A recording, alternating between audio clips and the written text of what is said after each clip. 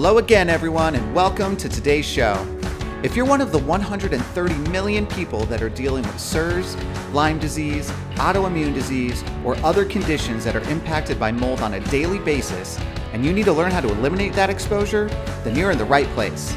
My name is Brian Carr, and you're listening to Mold Finders Radio.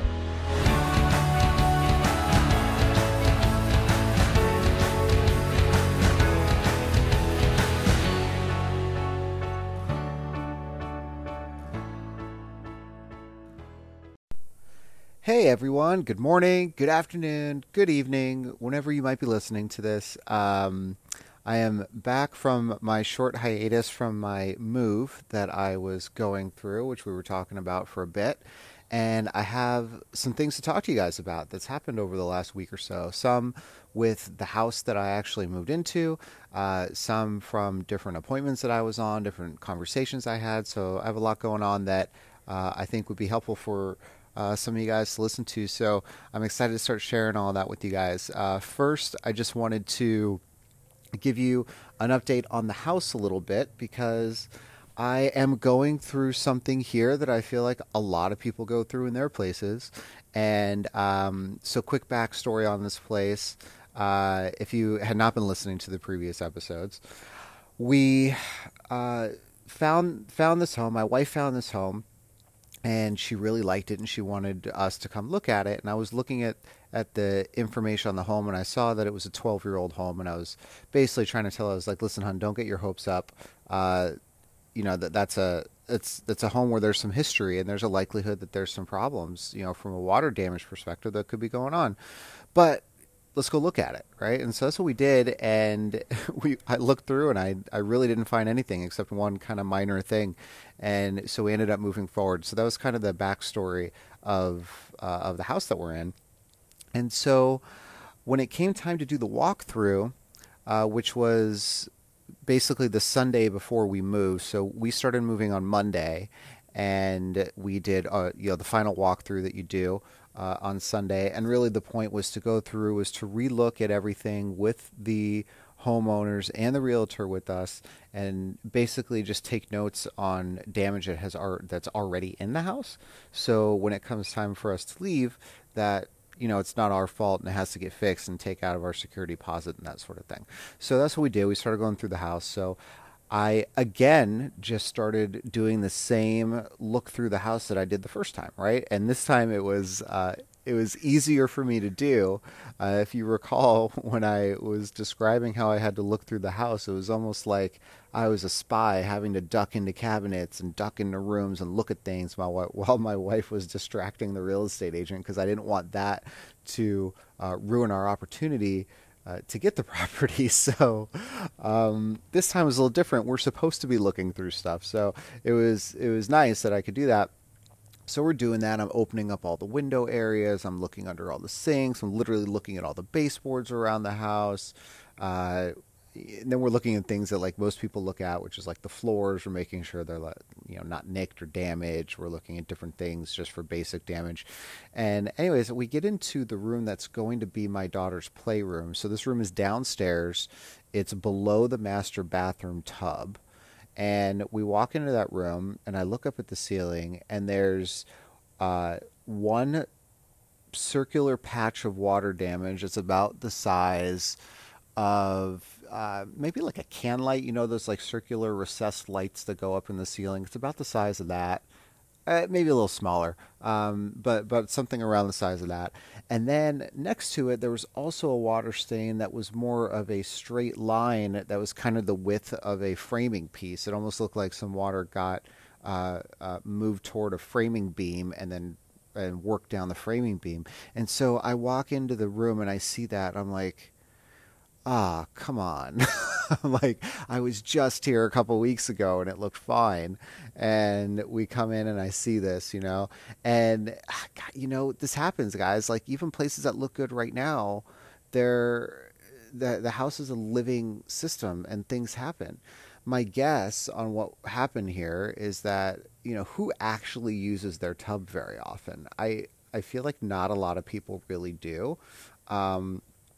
I would like to. I think the idea of taking a bath and having like essential oils and stuff like that sounds pretty awesome. But I never used my tub really at another previous place I lived at. Just not something I really did. I don't think a lot of people really use the tubs in their master bathrooms that much.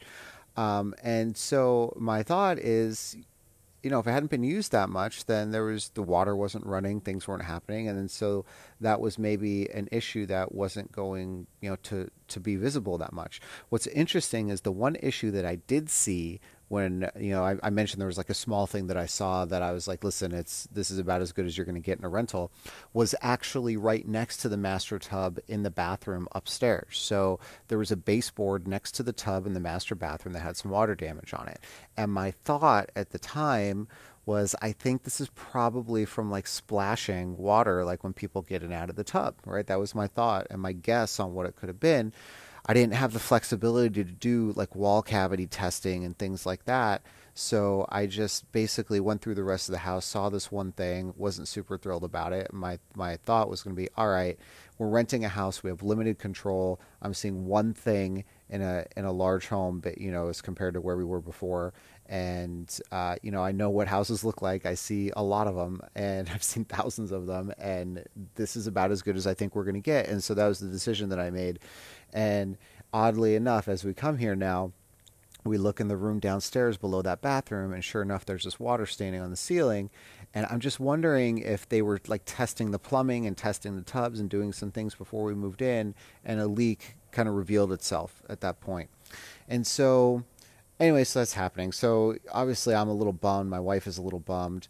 The nice thing, and I have to say, incredibly thankful for the landlords that we have, the homeowners that we have here. They're very, very on top of the house. And, one thing I've learned through this process, and I know that it's not a typical thing when you're renting a home. And so I don't want to make it like a criteria piece for something that you have to have when you're moving into a home. But the nice thing about this place is that the homeowners are actually the ones that we have direct contact with. They're the ones managing everything. They're the ones kind of quarterbacking all the different people that need to come in and look at stuff throughout the house, for maintenance and things like that. It's not handled by a property management company.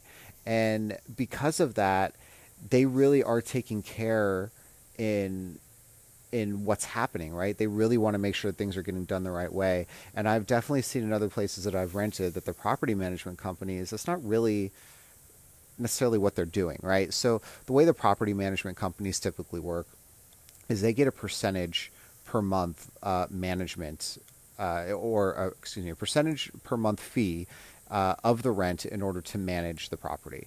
And in addition to that, they get basically a budget that they're allowed to use to fix things in the home or the apartment or whatever, that they're allowed to do whatever they want to do with before having to get approval from the homeowner. So, for example, let's say every month they're given or maybe not even every month, but every issue that comes up, maybe the homeowner has in the deal with them, like, listen, if this costs less than $500, then just feel free and do it. You don't have to get our approval. If it costs more than $500, you have to tell us about it. We have to get approval. You have to make sure, and then we want multiple bids to see what's going on with the job and all this stuff. All these criteria pop up.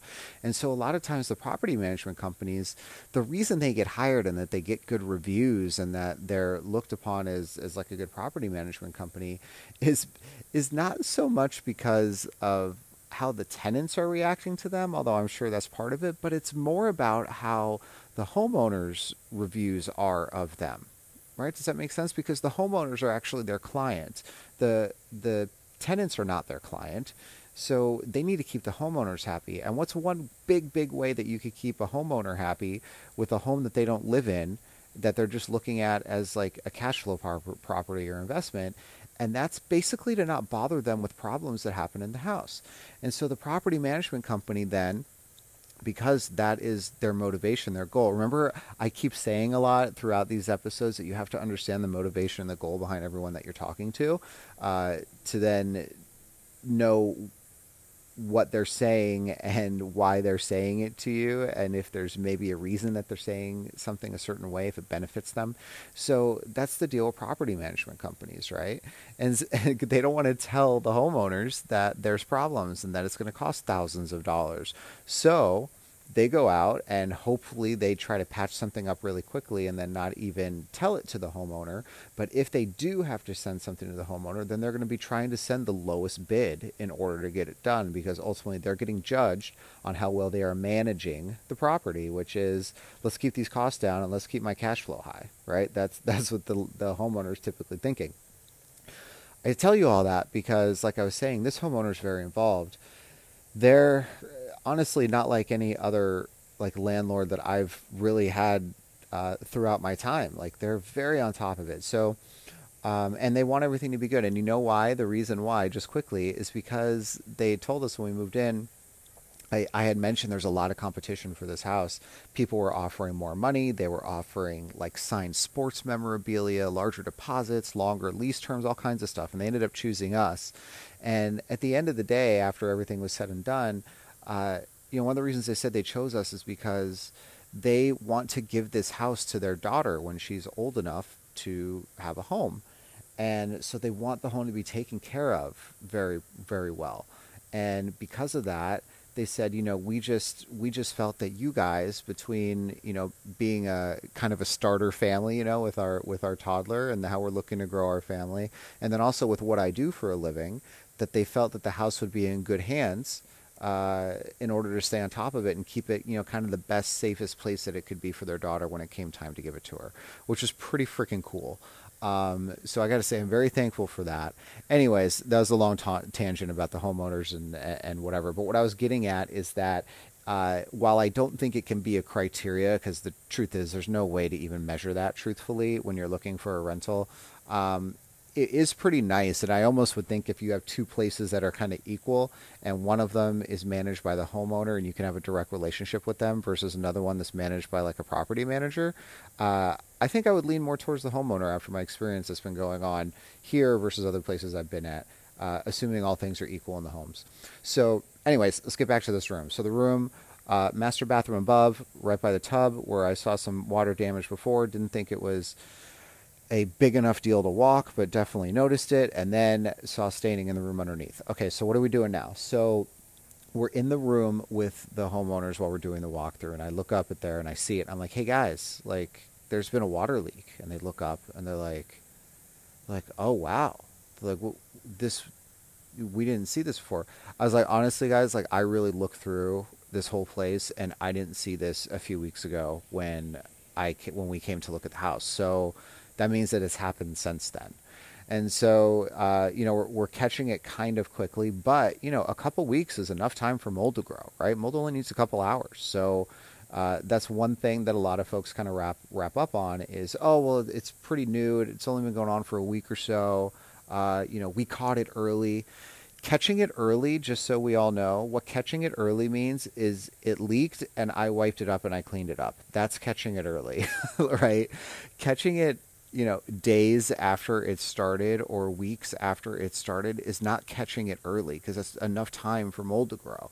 And so that's one thing that I want to, kind of clear up right now with you guys. So when you think of things like that, you think, oh, this thing's only been leaking for a week. We don't need to treat it seriously because, it's only been happening for a week. It's plenty of time for problems to happen. So, so we were talking. I was like, okay, so here's what we need to do. It's like, I have to test this before we do anything. Because at first they're like, okay, do we need to open this up? Do we need to get the plumber out? I was like, no. We're not opening anything up until we test it. And so that's a big thing, right? We don't know if there's mold up in the ceiling, okay? As far as I can tell, now, I didn't do ERMI and mycotoxin testing in the house. It's not something that I did for us. A lot because of what I saw, the condition of the house. The house is not renovated. It's still the original house. I wasn't seeing water damage in places. There wasn't a lot of work that was done in terms of the history when I talked to the homeowners about it.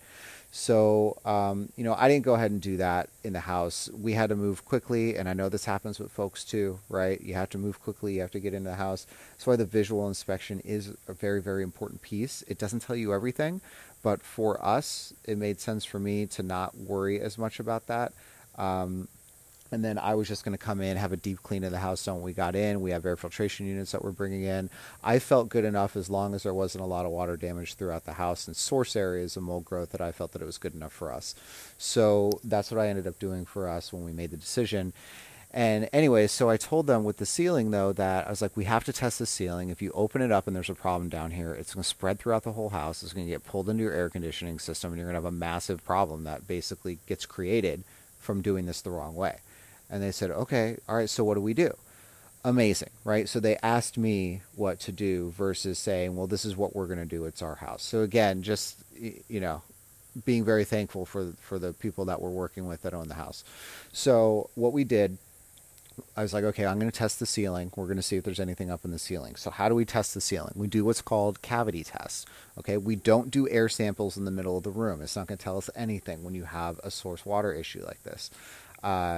Briefly, just to touch on this again, I know that this is the case, but I wanted to prove that this is true. So over the course of the year, I took a set of properties that I did inspections at when I knew, or not when I knew, because I don't always know, but I'm pretty good at it, when I was pretty confident that there was going to be a hidden mold issue behind a wall or in a cabinet where there was water damage. In addition to taking the cavity sample or the source test really close to the area or behind the area, I also did an ambient air sample about 3-4 feet away from that. And I did that in multiple homes over the course of a year. And it came up that almost 80% of the ambient air samples that were only a few feet away from like the wall where the water damage was, 80% of them came back with a false negative when the test inside the wall actually showed that there was a mold condition. There was a mold problem, right? So you take an air sample 3-4 feet away in open air space as compared to taking an air sample in a wall cavity or in a ceiling cavity, and you can see an 80% difference in the accuracy of that test. Okay, that is why ambient air samples don't work. So keep that in mind. I know I've talked about it a lot. I don't know if I've shared the specifics on how I validated it myself. I just know it's true from doing inspections before, but I felt like I had to try to prove it and show that that was the case. So I did that over the course of a year, and so that's you can kind of lean on that, right? If somebody's pushing on you. Anyway, so that's what I did. So now I did a little extra sampling in the ceiling myself because I wanted to, and I was the one that was dealing with it, and I didn't have to sell myself on it or pitch myself on it. So typically in that situation, I would have only done, if I was at a client's house, I would have only done one test in the ceiling in that space. They weren't super far away, and technically you're going to get, the airflow is really close in that space, and one sample would have been enough. I wanted to make sure I had extra coverage, so I actually did 2 samples. I did one in each area where I saw the staining, because there was probably about a foot in between the 2 different stains. I was like, you know what? I'm doing an extra test up here. I'm doing 2 cavity tests, one right where each staining is. I'm going to make sure. I'm going to be really close on top of each of these. And the way you do it, so we put a small hole in the ceiling. It's about the size of like a Sharpie pen. And then you stick a tube through the hole and you attach that to the air sampling pump. And there's an adapter that does that. And then it allows us to pull air from above the ceiling. So that's what I did. And I did those 2 different air tests up above the ceiling. And when the tests came back, they were both fine. There was nothing up there. Well, I want to say nothing. There was very minimal stuff. It was compared to the outdoor sample that I took. So there is an outdoor baseline sample that you take as a comparison point. A lot of people ask me about the outside sample, like, well, where we live, there's more woods or there's more moisture or whatever. So that sample's going to be higher, or we live in the desert. So that sample's probably not going to be as high. And so what does that mean? It just means that that's normal for where you live. That's all. So the whole point of the outside baseline sample is to understand what's normal for where you live, and then to compare what we're seeing inside to that sample. There's no right or wrong or high or low for the outside. It's where you live, right? And so that is the environment that your house is surrounded by, and that's the environment that we have to compare your home to. And if for some reason you do live in a heavily wooded area, or there's a lot of moisture around and your outside air samples are, really high for some reason, you can't remediate the outside of your house, you know? So what you have to do is you have to take steps inside in order to help that, which would include air filtration technology and things like that to try to counteract any sort of outdoor influence. You know, there's other things outdoors that impact what we're doing inside too, right? So if you live next to a freeway, you're going to get a higher load of combustion byproduct. If you live next to a factory that's pumping smoke out, you're going to get more of those byproducts into your home potentially. If you live next to an airport, you're going to get more of that. So the area that you live in definitely can impact what's going on in the house.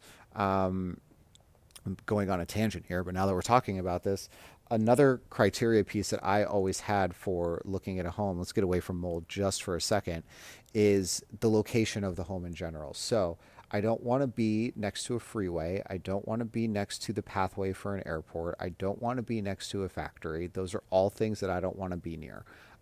Because there are other things in the environment that can get into the home. And I know we really focus on mold a lot on this podcast, and a lot of my conversations are there, but there are other air quality issues that are important to consider. Those are three things. So like a while ago when we were looking for an apartment, we found a really cool place. We actually really liked it, but it was built immediately off a freeway. And at the time when we were looking at it online, you know, I didn't know, I couldn't see where it was. And so when we pulled up and I saw that was right off the freeway, I told Nikki, you know, my wife, I was like, Nikki, we're not going to live here. It's right off this freeway. This isn't happening. And she's like, oh, well, can we go look anyways? Because we're trying to get a feel for what stuff looks like. I'm like, yeah, let's go look anyway. So we go and look, and the place was really cool. But we weren't going to live there because you're going to get all, you know, the exhaust from the cars and the byproducts and all that stuff is going to be something that you're going to have to consistently battle in your home, and there's no way to remediate it because it's just where your home is located, right?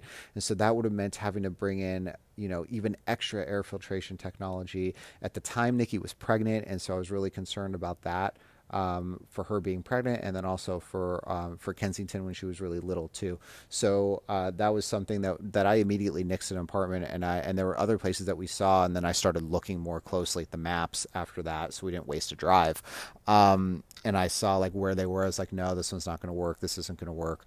One other thing, real quickly, on just my preference when I was looking for a place was electric lines, power lines, so EMF. So EMF is important, right? It's definitely an issue.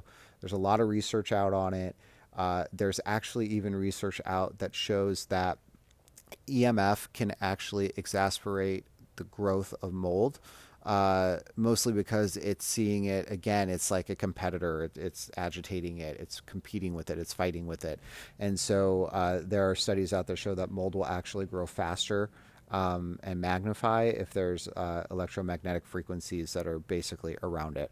So that was another thing that I was very key on. And so that means there was, like, for example, an apartment building, and it was on it was street side, was the side where like the window would look out of, and then right on that street there was power lines running basically along that sidewalk right next to the unit. So like you could open the window and like throw a rock and hit a power line, and that was an immediate no for us too. So the place we ended up moving into, there were power lines across the street, which I wasn't thrilled about, but I started doing research on EMF and kind of how it exponentially decreases in frequency the further away that you get from it. And so I didn't go out and completely measure it, but and I don't remember the number off the top of my head, but there was a number of feet or yards that once you get that number away, the exponential frequency of the EMF that's being put off of those power lines, it decreases significantly. And so when I looked at that, then I kind of looked at where we were compared to that. I was like, okay, I think this is okay. But I did end up getting some like EMF blocking stuff for the house and diffusing things and a lot of that stuff for the house too, just because I was concerned about it. Anyways, that's a couple of things I was considering when I was looking for houses, this is when we were looking at apartments, but the same thing would go for houses too. Or off of that tangent. Sorry, I went crazy again. So back to the house. Okay, so we tested the ceiling. Ceiling is good. So we called the landlords and we said, hey guys, good news. No mold in the ceiling. Awesome. However, we need to get a plumber out here. We got to figure this out. Throughout this whole time, I told them and I told Nikki at the very beginning, we are not using this bathroom, the shower at all. So we're not using the tub. We're not using the shower, either of them. I don't know where the leak is coming from. I'm not going to risk making it worse. We need to get somebody out here to figure that out. So basically, we've been in our new home for just under a week now. We have yet to use our master bathroom to shower in or take a bath or anything like that. We're using the guest bedroom that's next door until we can get this whole thing figured out. So we got the plumber that's scheduled to come out tomorrow now, and we're going to try to figure out what's going on. So this is the process that I took for me personally, right? This is somebody who does this, who knows how to handle this stuff. This is what we did. Testing is first. You have to understand what you're dealing with. If we don't test and then a plumber comes in and says, okay, we're going to remove this ceiling or something, and you don't know if there's a problem there, that's an issue, right? Because you can be spreading it throughout the house. It could cross-contaminate your belongings. It could get into your air conditioning system, all these things that can happen. So you have to understand that first. And so that's what we did first. So then we let the landlords know, hey, there's not a problem here. We can move forward and actually look to diagnose the leak now, right? This happens for any remediation. You shouldn't really be doing remediation until you're testing and understanding what you're dealing with. Because a lot of times people are not going to, especially if it's something like this where it wasn't a remediation thing. At this point, it's not remediation. It could have been, right? So the question, what they were going to want to do is let's get a plumber out here. Let's get them to look at, and it's not their fault. They want the house to be good, right? This is what we were talking about at the top of the show. They're very involved, and they want the house to be healthy because they're planning to give it away to their daughter. And so they wanted to get straight to the cause of the water. It's really important that we don't jump there immediately, that we understand if there's a mold contamination first, because that area might have had to be remediated. And so I explained the steps. I said to them, I said, okay, here's what we're doing. Step 1, we're testing. And then step 2A, if there's mold, then we have to remediate first. And so that's going to mean that we're going to have to remove this ceiling in here, and they're going to have to clean and remediate. And then we're going to have to do post-testing and make sure that it's clear. And then once it's clear, then we're going to basically move beyond the mold piece at that point. We're going to say, okay, the mold piece is okay. And so now we're going to get to actually figuring out the leak. And that's really step like 2B, right? So basically you take two paths. If there's no mold, you skip 2A and you go straight to step 2B. And if there is mold, then you go straight to step 2A and then you go to step 2B. And so that's how I explained it to him. And he said, okay, that makes sense. Cool. So now we skip the remediation part because there isn't a mold issue up there. And we're going straight to the plumber part. They're coming out on Wednesday. We're going to try to figure out what's going on. So that's what happened when we looked through the house, right? So I wanted to share the story with you guys, and I can't believe I've been rambling on here for like 27 minutes on what's been happening. But I actually covered a few different things, so I feel like it'll be helpful for some of you. But I just want to let you guys know, like, listen, I am a mold expert, right? And this stuff still happens to me. It's an equal opportunity employer, mold. It doesn't care who you are. It doesn't care where you live. You could live in the desert. You could live in the South. You could be someone who really knows everything about mold. You could be someone who knows nothing about mold. You can be old. You could be young. You could be a wife, a husband, a kid, whatever. It could be an office building, a house, a dorm at a school. It could be wherever. All right. This stuff, it doesn't care who you are. It doesn't care where you are. If there's a water issue, there's a potential for that to happen. If there's a water source, I should say, there's a potential for a water leak, right? So we're in a house. This house has water sources. There's the potential for water leaks. It doesn't care that I'm Brian Carr, an expert mold finder. It doesn't care. It just says, hey, man, we're a leak. We haven't been used for a long time. We're going to start. And so that's what happens. And so you have to make sure that you're on top of it and you're managing it. So I wanted to share that with you guys. I want you to know that it even happens to me. And just quick backstory, and maybe I'll talk more about this on some future episodes. It's literally happened to me in every single home I've ever lived in. And every home I've left, I have left because of a mold issue, except for when I was a child and I left my house to just go to college. Every other home that I've lived in, I've left because there has been a water damage mold issue. Let me change that. Every home that I've lived in since I've become a mold guy, which is about 7 years ago. Every home I've lived in since then, and I actually understood what I was dealing with and what I was looking for. So if you listen back to episode 1, that's my mold story, you'll kind of hear how I became aware of all of this stuff. And so ever since that point in time, every place that I've lived in and have left has been because of a mold problem. And so it happens to me just as much as it happens to everyone else. And so my goal is to share my experiences with you, in addition to, my expertise on the actual mold issue and how it grows and how it moves and all that stuff, but also like my living experiences, because this is real life, right? This is what happens to real people. This isn't just theory. This isn't just me going into homes and it's like, well, you only see the worst of homes, right? So of course you're going to see all these problems. It's not just that. It's me too, right? It happens to everybody. So, keep that in mind. Try to manage things the right way, take the right steps, create a good relationship with your landlords, with your management company. One quick thing on that note, just so you know, a little trick that I do, even when we were renting our apartments and we weren't dealing with Homeowners Direct, I always got gifts for my landlords, for my property managers, right? Treat them like they're real people. Treat them like you appreciate them. Around Christmas time, I always get them a bottle of champagne. Around, different holidays, I'll get them a little something. I spend a lot of money on it, but think of it this way. It's an investment in them so that they will be more open to helping you when things go wrong in your house. Because, guys, things are going to go wrong. All right? It's going to happen. And wouldn't it be better if your landlord or your property manager or whoever your direct point of contact is, wouldn't it be better if they actually liked you first? If they knew who you were and they kind of liked you? Wouldn't you be more apt to want to help someone that you kind of like, right? The answer is yes, right? It's just something I do all the time. I want to make sure that the people that are in control of my building, because I'm not in control of it, right? Because I don't own it.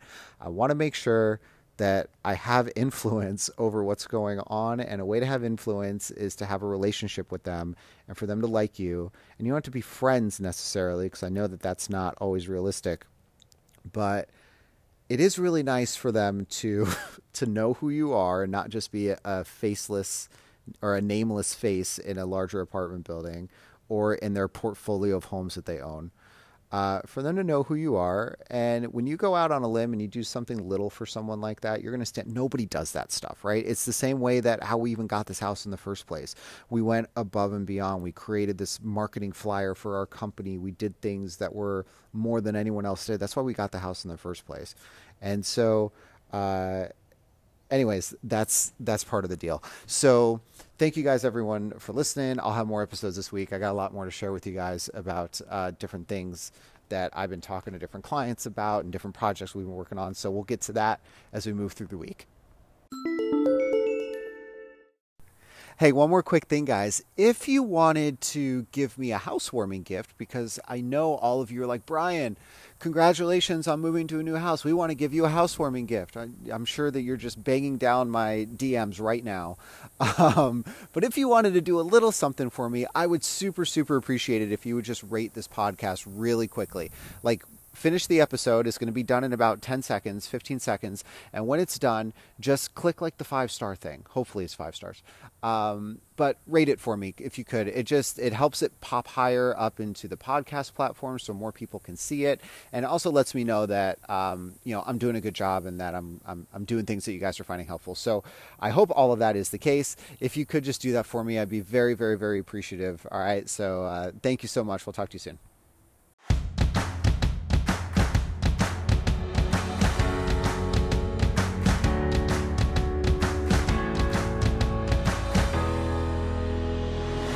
So that's it for today's show, everyone. Thanks so much for tuning in. If you enjoyed the show, please take a moment and subscribe and give a rating wherever you get your podcasts. It'll help spread the word to those who really need it the most.